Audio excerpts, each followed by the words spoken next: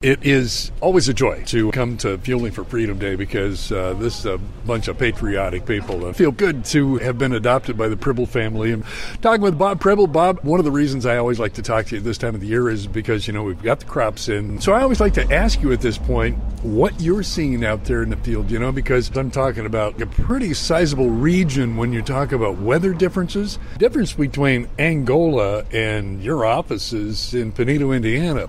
Big difference sometimes. On my way down today, one of the things I'm seeing is a lot of variability, and I got to believe that the good part of that is because this crop went in kind of in fits and spurts. Yeah, you've got some stuff that was planted in April. You got some stuff just been planted here lately. I was just at Clyde, Ohio, picking up some equipment. Over there, they got hammered with a huge rain. They just replanted huge fields. Early stuff looks great. Late stuff is really suffering. So We're seeing lots of different things just depending on your weather. We had 98-mile-an-hour winds at the airport the other day. That was a horrible situation there for some of those guys. But for the most part, everything looks great.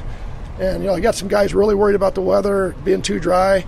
Right now we're getting great corn roots. Corn's getting a nice cool evening, so it's able to rest and kind of reproduce some of the cells and so on. Beans are starting to grow, so I think we're in great shape right now. But 3 weeks from now, it's a different conversation if it hasn't rained.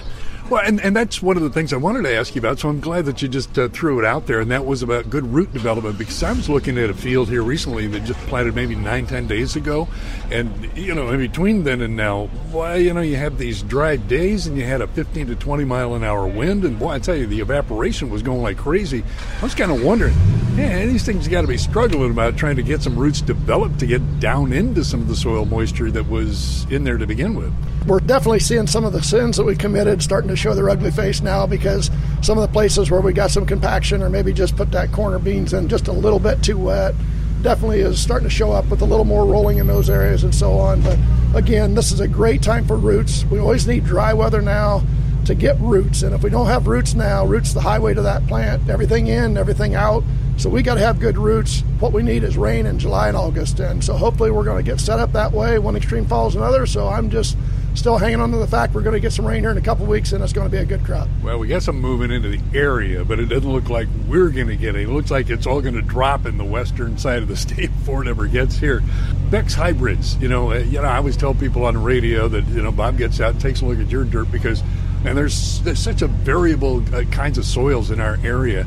Now, I got to believe that that's been a challenge as well as we've tried to get this crop in this spring, just with variable soils.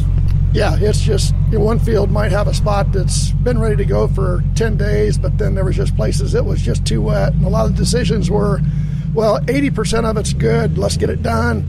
And, you never want to do 20 of it that's not like you want it, but sometimes you just got to make decisions that maybe aren't ideal in the book, but it's just what you're dealt with, so. Yeah, well, speaking of ideal, your dad got some ideal ground. Doggone it, I tell you, every year, he gets that bean crop on that one little piece of acreage that just knocks it out of the park. Yeah, I like that farm. I get to farm it. So it's we've got 3555s, Extend Fleck beans on there from Beck's this year, and they look tremendous again. So we've had some 240, 50 bushel corn there. We've had some 80 bushel beans there. Good ground, tiles, a big deal. And these varieties from Beck's that we've been using have just been fantastic.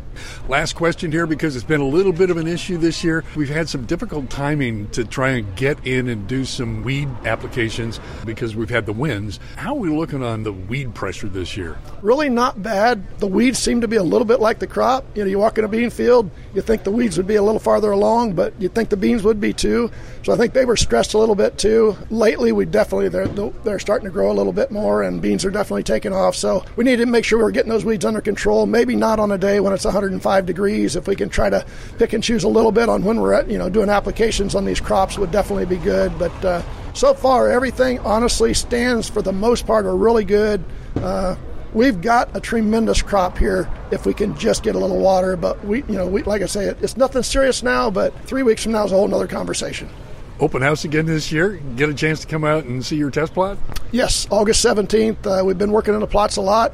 Actually had a little bit of an iron problem where the planter screwed up, so I actually crawled on my hands and knees across the plot here a couple days ago and planted about 40 foot of bean rows that we didn't get planted with the planter. But yeah, we're going to have all the new hybrids there. Of course, we do a lot of extensive testing out there as well as Beck's does too. But yeah, everybody come on the 17th of August and take a look at what we got. Bob, thanks so much for your time. Always appreciate it. Yep, always good to see you, and what a great cause here, the Fueling for Freedom.